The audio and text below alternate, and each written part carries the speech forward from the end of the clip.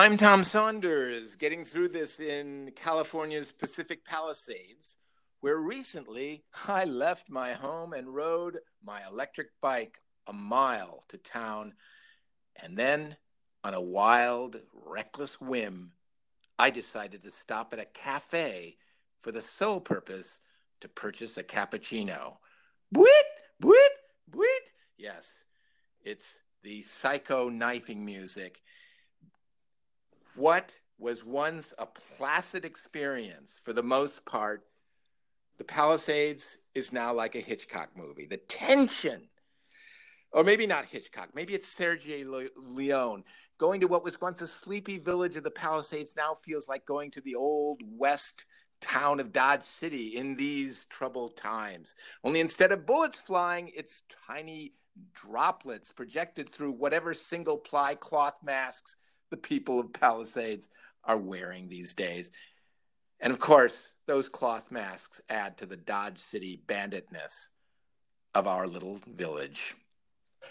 And I'm Scott Blakeman, 3,000 miles away in Brooklyn, New York. And I love the image, Tommy, of the upscale village of the Pacific Palisades as a Dodge City Western town. And I know it's easy to comment from 3,000 miles away from your state, which now sadly has the highest case count. But at this time, I feel the need for another getting through this intervention. Of course, if we had the echo effect, no, it would sound like that way. But I thought that I actually thought that was the echo effect. Well, is that you doing good. that? Well, it is that. It's amazing that I Scotty, that was amazing. We don't need the echo effect. You impersonated it in such a way that I thought I was in a large, empty, cavernous indoor space. Well, I appreciate that, because it's an important thing. I wanted to accent when I'm saying that, as our loyal and even at times disloyal listeners know, when we began this podcast on April 1st, 2020, for those listening 1,000 years from now, New York, where I live, was the epicenter. But all those early days certainly had their moments of anxiety. The plus positive nature of our daily conversations helped my process, and yours too, of getting through this. Because you see, dear listener, not only is our show designed to help you cope with these times, but it has that same desired effect on your hosts, yours truly, or as we'd like to say, public servants. Well, that we do like to say that. Yes, we are public servants, and yes, this podcast has actually, no joke, it truly has upped my spirits in these troubled times. Now, this intervention that you speak of, I think some of our listeners are still waiting to hear what that's all about. But I will say this: that yes, New York was always the epicenter. It always had the highest case count. And there was a time when California had 1/5, with twice the population. It generally had 1/5 the case count. Now it has exceeded New York. I don't understand why. We were one of the first to shut down. And I'm going to use one of your favorite words. Hopefully, Scotty, hopefully it doesn't turn into like a competition, like New York versus LA. Yeah, we win. No, that's something where you don't want to win. You don't want to win that. But you win by not having the most. And well, that's what I'm saying. It's like, okay, now we're ahead. So like a golf game, the lower score wins, right? They should follow golf rules for this. Yeah. But I noticed it too. Wow, that California now exceeds New York in the case count. Right. Yeah. So, and that is different from some of the other counts, including hospitalization and stuff like that. But yeah, it really is. It really has turned this, as you say, upscale village, which is actually a neighborhood, as we've said many times. Our loyal listeners will probably be tired of hearing it, but it's a neighborhood of LA that seems exactly like a small town. Exactly. It's just in every respect. Yeah, it's where TV shopping area surrounded by lots and lots of houses with like Leave It to Beaver type neighborhoods. Yeah. Yep, absolutely. But I think, Tommy, one thing is important, that even because I must say that the reason why we had our first intervention was to get you out walking again. You were fearful of walking, as I was, early on also. Now I Oh, look at outdoors is our friend. And that's something that I follow the science and data. And in the beginning, walking outside, if somebody jogged by, that's it, I have it. Or somebody walked too close. Now, really, that's a very, very, very, very low risk. You have a risk of getting hit by a bicycle, but that has nothing to do with the pandemic. And so I think even during the days where California was doing better, and I don't want to be too therapeutic here, but I think you had some anxiety then too. So my point is, don't raise your anxiety level just because the numbers may be up, because it's probably not up in where you live, and you could still. I don't like when people say it's time to live our life, because those are the people usually just want to open everything up. But I mean to do things that bring you pleasure, that are safe and outdoors. So that's the kind of intervention, limited, that I was proposing. that's a great intervention, because the intervention I fear is everybody I know sitting around in a room, not Yeah. spaced apart, but sitting No. right next to each other, no Yeah. social distancing, no mask, and they're all telling me to stop, stop with the weed. That would be my, or how about that? I mean, and that would be, and I would be like, oh God, this sucks. Not only do I have to stop weed, but it's in front of everybody I know, all the people who love me, and they're telling me, we love you. Stop eating muffins filled with weed. That sort of thing. So Yeah. Now it's like, I can't believe I'd be sitting with all these people so close together indoors. right, Whatever right they're doors, saying, exactly. they And could be I would praising stomp you. out. I'd say, Yeah. what's the matter with you people? You're all. So actually, that's the one way in which this pandemic fights the intervention 12-step process. But that being said, Scotty, the type of intervention you're talking about is a lot better than that. Don't do drugs, or stop drinking. We love you. Go. We need help. There's a car outside. It's going to take you off to a special alcoholic, Betty Ford Center. You're proposing an intervention where you sit down, and not everybody who is in a circle in some church basement, but it's just you talking to me. This is a new kind of intervention that in our times. And the issue is, hey, maybe you want to get out and enjoy some sunlight. It's good for you. It's good for your emotional health, and good for your in other ways for Don't stop doing anything. Start doing more things. Yeah. So it's the opposite. It's an intervention to do more, to get out. And when you do go inside for that definitely worth it cappuccino, or definitely needed something at a pharmacy, yes, there'll be people there, but that's fine. If you sat down with them for 20 minutes, 25 minutes, very close to their face, and allow them to yell in your face, then I might worry a little bit, but that would never happen. So again, plus positive, that would never happen, and you would never let it happen. So walking by them quickly is no risk, other than having to walk past people you rather not see. But now, I want to just hasten to say, you are not an epidemiologist yet. Not officially. This could happen. We can't rule this out just based on your expertise. But just for now, it is possible that somebody might, you might walk past somebody who just said something out loud, and the air is, you don't know.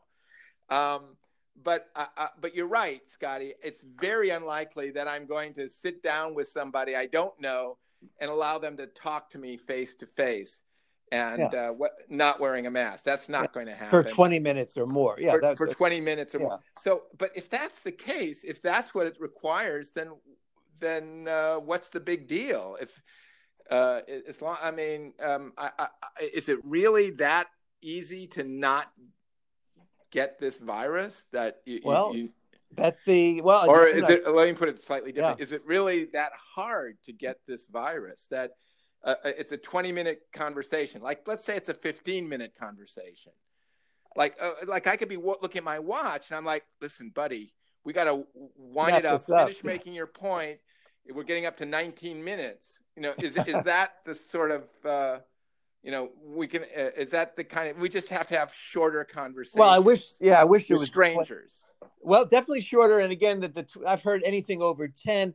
I mean, obviously, Oh, science can't be per 10. minute. It could be 10 or 15. I spoke to a So, doctor friend but you who could said get, but you get like a lot of, you can get a lot of a lot of talking in 10 minutes. oh, easily. And a lot of it's padded after that. 10 is You're all you right. need to know. The rest It's is, really, yeah, so what was that like? You don't need to yeah. know that. So, Yeah. yeah, Do you what want you're to saying is, elaborate on that? Yeah. yeah, That kind of thing. yeah. So, No, we no can, elaborating. No. no, there's no, that's it. We cut down, and maybe just like handshakes, we get rid of the hello, how are you? That's unnecessary. Yeah, just jump right in.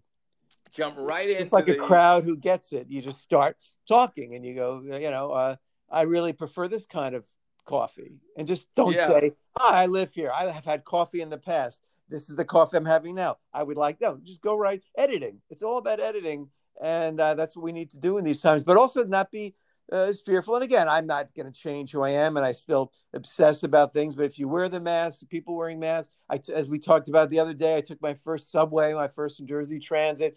Uh, and there's all kinds of risks, but I think, especially outdoors, let's relish the outdoors. And Tommy, you can walk, you have some people to look at and lovely places to gaze at Yeah. from the outside. And Yeah, no, it's definitely true. But I actually, I have to say, I'm kind of getting used to this life of just being. And when I go outdoors, it's in the backyard of my yeah, home.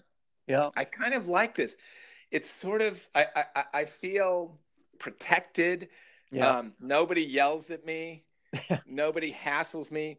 Nobody laughs at me or tries to pull up my shirt and give me a belly rub. I mean, not that that happens, but It could when I happen. leave the house, but Yeah, it definitely doesn't happen here. Like there's nobody coming up to me with um, boxing gloves, let's say, and just sort of starting to bat. You want to go a few, Yeah. yeah. No, yeah, it's not going to happen. Nobody comes up and just says, "Hey, come on, let's go. What's the matter? You chicken?"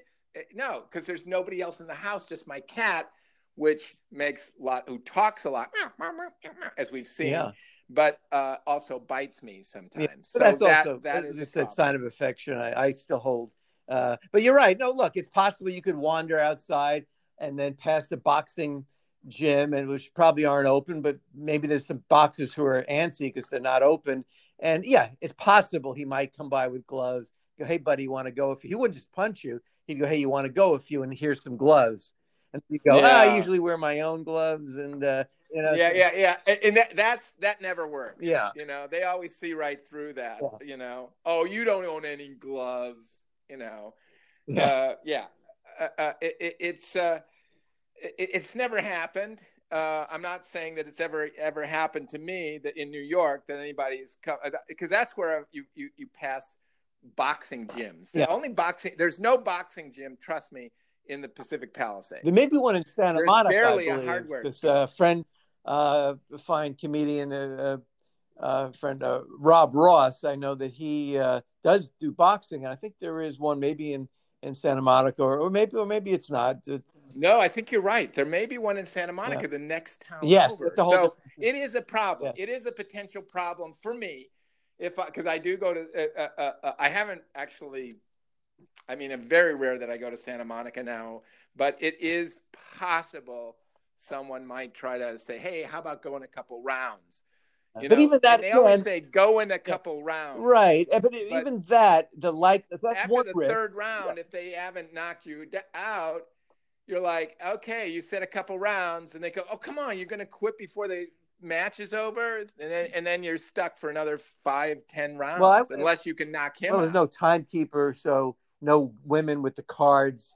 10. Yeah, we love that. How that became a. Oh, we all love that. That's the only thing we really like about boxing. These, Yeah, and I'm not saying I hope this doesn't sound sexist, but I think it was the nicest part of boxing because nobody's getting hurt. It's like, oh, there's an attractive woman holding up the round number.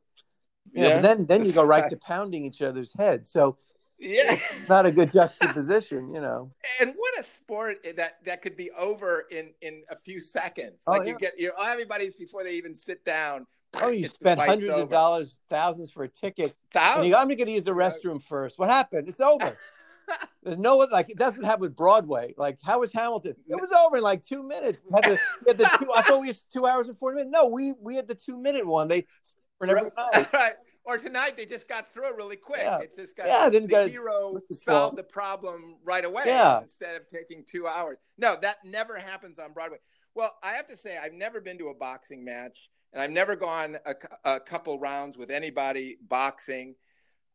So all of this is very hypothetical, but it is something that I can be thankful for, that while living in this house, you know, I don't have those kinds of issues where I don't have to, or I mean, it could be pole vaulting too. Yeah. Like, if imagine you go out and somebody comes up to you and hands you a pole and says, "Go vault." Yeah. Right. Quick now, you know, and you're like, I'm not a pole vaulter. I don't even like to watch pole vaulting. Really, I don't know how you learn it, because it's so hard. How do you start?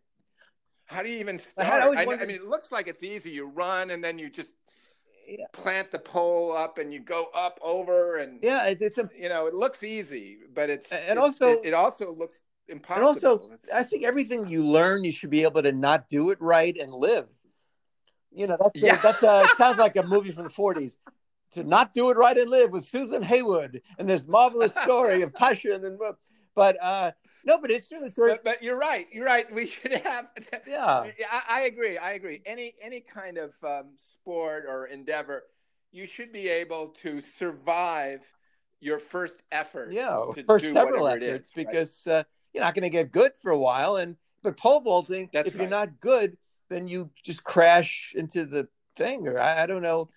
Even the good ones very rarely make it. Here he goes. Oh, yeah, we almost did. You know, right? And then professional pole vaulting. You know, I mean, then there's that issue. It's like, what really? I mean, you know what I mean? It's like, we don't have the LA pole vaulters, or whatever. We don't have a team of pole vaulting. So again, I think that if anything comes out of this particular podcast right now, it's that, let's be glad that people aren't coming around and trying to get us to be pole vaulters. Well, that, and yes, and also another thing I fear. I mean, and in some ways that would be worse than somebody coming up and saying, "Hey, want to go a few rounds boxing?" Right, because that right, and you've never boxed before in your life. You don't know anything about the sport.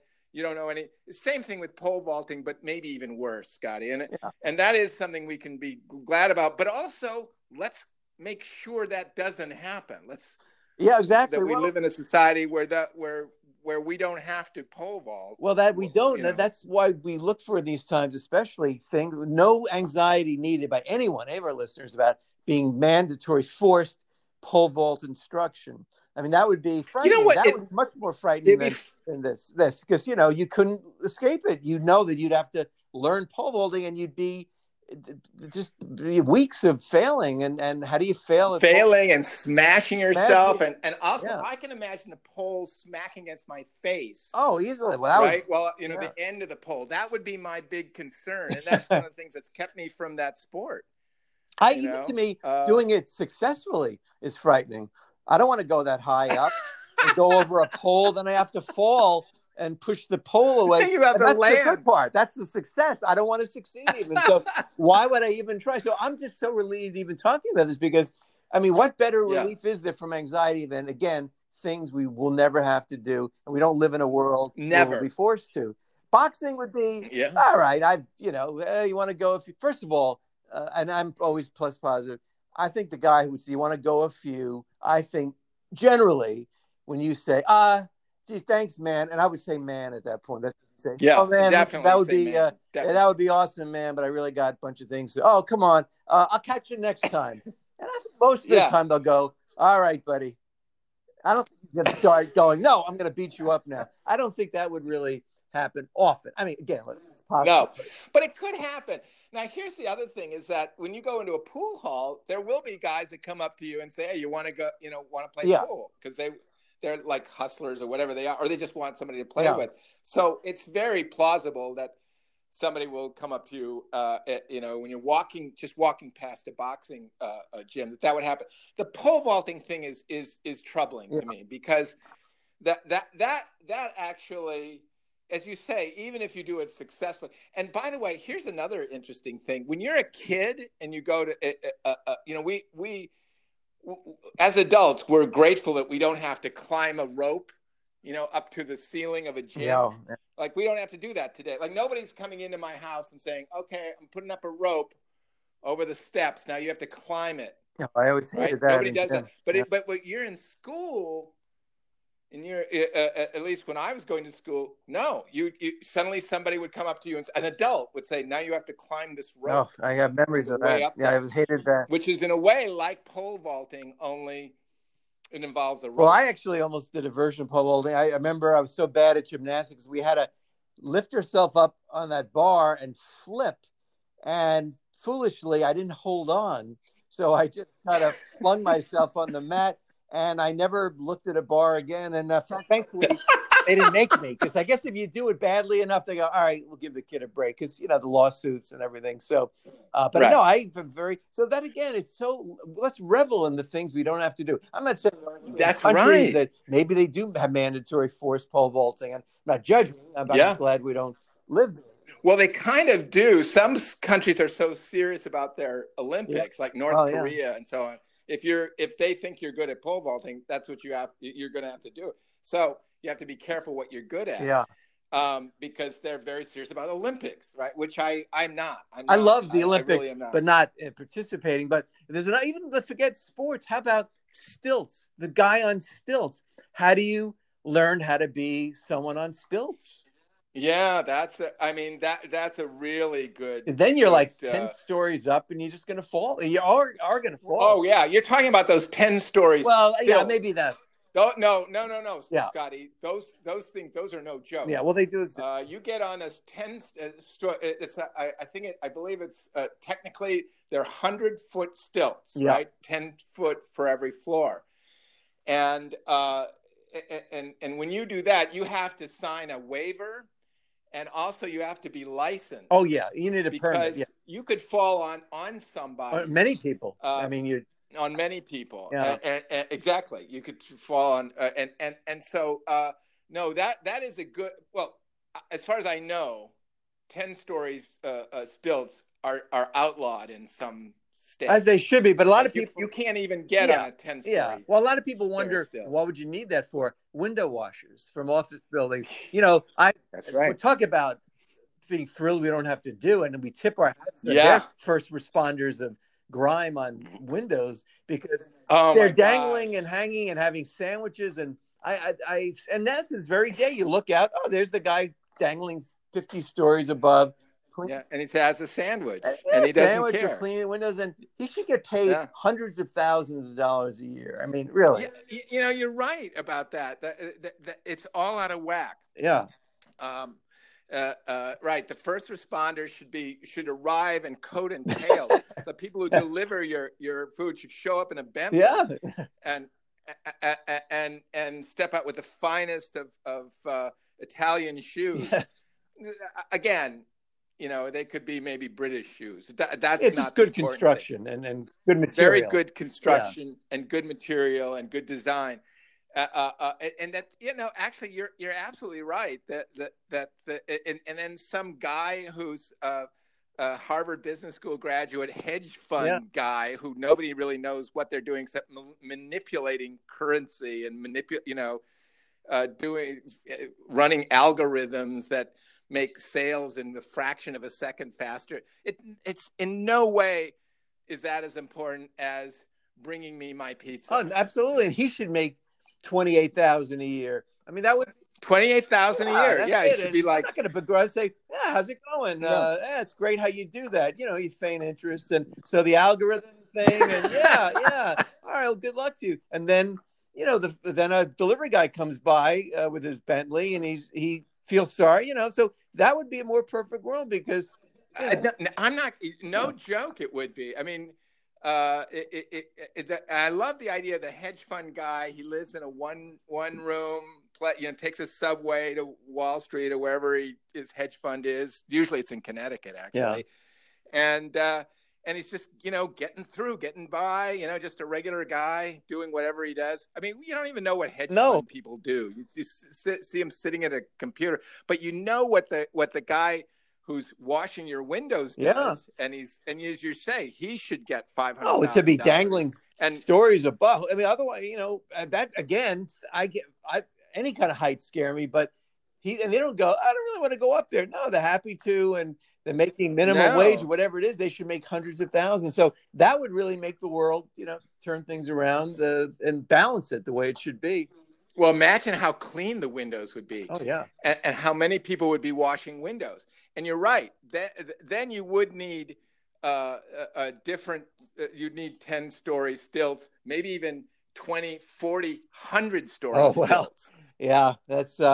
I mean, and then some people say, no, let's stay with the thing of hanging a kind of a platform off the top of the building and lowering it carefully.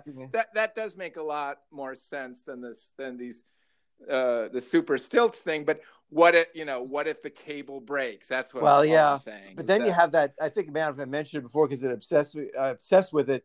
That very famous picture of construction guys in the 1930s just sitting on a beam. Even a beam up 1 foot up, I would be concerned because it's uncomfortable. And what if I drop my sandwich or it's a little high or there's ants or something, and it's 50, 60 stories up.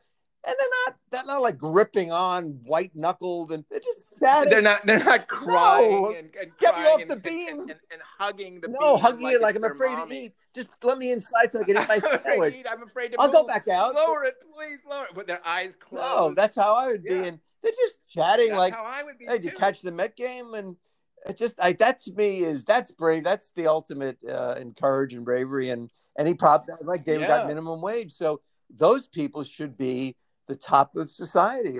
Although I think those guys might have gotten a little bit more than. Well, the construction unions, they treat their members well. Construction unions, and they were making some good money even in the 19th if they had a job. Yeah, right. Yeah. But you're right. That I could never do that. I could never sit on that. I mean, that picture of like 40 story, 30, 80, 20. I don't know how many different stories. Like they show you these. Construction workers, you're right, having lunch. Yeah, they have the pail, and being casual. Completely. And I know I can't look at the picture. I literally. No. I mean, I just I've seen it. They put it up in waiting rooms. Even talking about the picture.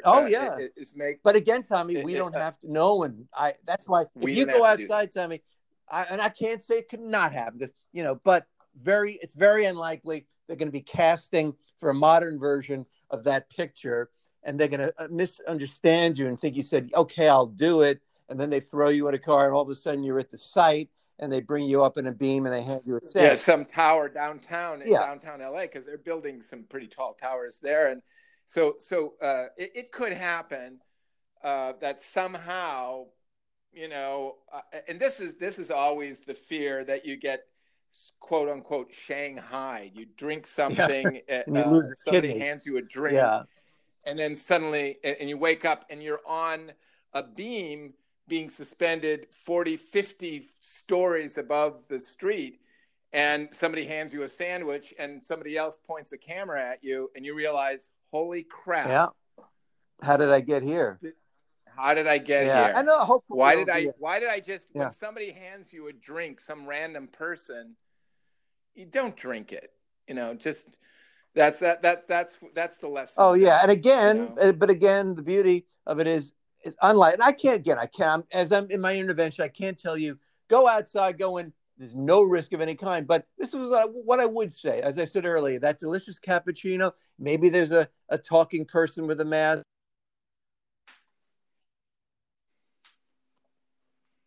Or whatever it is, because I believe, Tommy, the greater risk, as I believe it was Thoreau or perhaps Sartre, maybe Frank Lloyd Wright said it best, that staying at home and never knowing the enjoyment of a perfectly crafted hot coffee beverage or an everything bagel with ample strips of Nova Scotia lox cradling the cream cheese, flavored or not, of your choice. So never knowing that enjoyment, never knowing that possibility, I would think that would be the worst risk of all. Wow, Scotty, I can't think of a better note on which to wind down this this particular podcast. I want to say right now that I kind of feel like I'm a different person from how I was when this podcast started. I think I was a much more reckless person. Just 30 minutes ago. But I was also more fearful. Yes, yeah. So those are two things that, in a sense, they fight each other: recklessness and scaredness. You might think, how is it even possible to be both? I somehow pull it off on a day-to-day basis. Recklessly cautious. Recklessly cautious. And recklessly terrified, but not taking real precautions all the time. And I think now, for one thing, there's no way anybody, I'm going to let somebody give me a drink that I don't know what it is as a result of this podcast. That's just not going to happen. Okay? Yeah, you might have, because it's summer.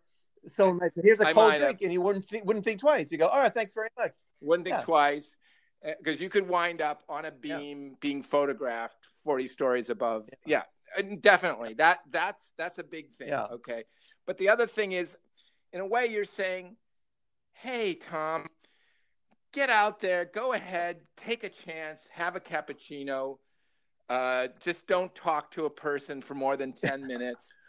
Very close to them. Yeah, and you know what? But at the same time, I think, and this is there's so many messages in this one single podcast. Same time, how great is it that nobody comes up to us while we're getting that cappuccino and says, "Here's a poll, go vault now," as they might in some other countries. So we've just, in a half an hour. We don't always call this a podcast. We like to think of it as a movement, a way of life, because it's a way of looking at life. Be thankful for the requests that aren't made. Be thankful for the situations you're not in, and then go out and measure the risk with the enjoyment that you can have from cappuccino, from many other. Just walking the streets, make that calculation. Yeah. Well, yeah, and maybe there are times when a cappuccino is worth your life and limb, but there's never ever a time or a place for pole vaulting when you don't feel comfortable pole vaulting. Well, I think that says it all. When you never held a pole in your hand, and especially, Scotty, and I don't want to belabor this too much, but especially a pole that's over 1,000 feet long, because then you're talking about going up almost to the height of the Empire State Building. Yeah, you have to vault over that. If you're vaulting, if you have to vault over the Empire State Building, obviously you will need that. But again, we're talking about a kind of a danger that I'm glad that's one danger we don't have to face. And not only that, Tommy, how do you train? If you have a 1,000-foot pole, how do you take it home with you? You've got to work on it tomorrow. So if that's an overriding concern. But again, I'm so relieved by not having that. And you know what? And I will say with 100% certain, I'm going to break some of my scientists back in the office might roll their eyes, but you could walk on the streets of the Palisades. You could go in and get cappuccino and prescriptions from CVS, and I will venture to say, no one will offer you a 1,000-foot pole. I'm not saying an 80 footer, as we call it in the trade, but 1,000, I would say. 1,000 foot. Yeah, I think it's a real problem getting it on the subway. Even your car. You got to strap it on the. You basically you have to pole vault home. You got to use it to get home. That's how you do it. I think that's how the professional. Well, they have to, and that's why. I'm wiping my brow and literally saying because we don't have to do it, and our listeners, most importantly, don't have to do that. But Tommy, wow, so many breakthroughs, and what a way to put people at ease and put ourselves at ease is what we say. Oh, I'm at ease. I am so right now. Oh my gosh. It's just like I can open up the windows and think, I don't even see any pole or any pole vaulting as far as I can see. Yeah, nothing. And that's just a great feeling. Well, and that's a great I'm glad feeling. you have that feeling, Tommy, and I have it too. And I remain sincerely yours, Scott Blakeman. I'm always going to be Tom Saunders, and we're getting through this.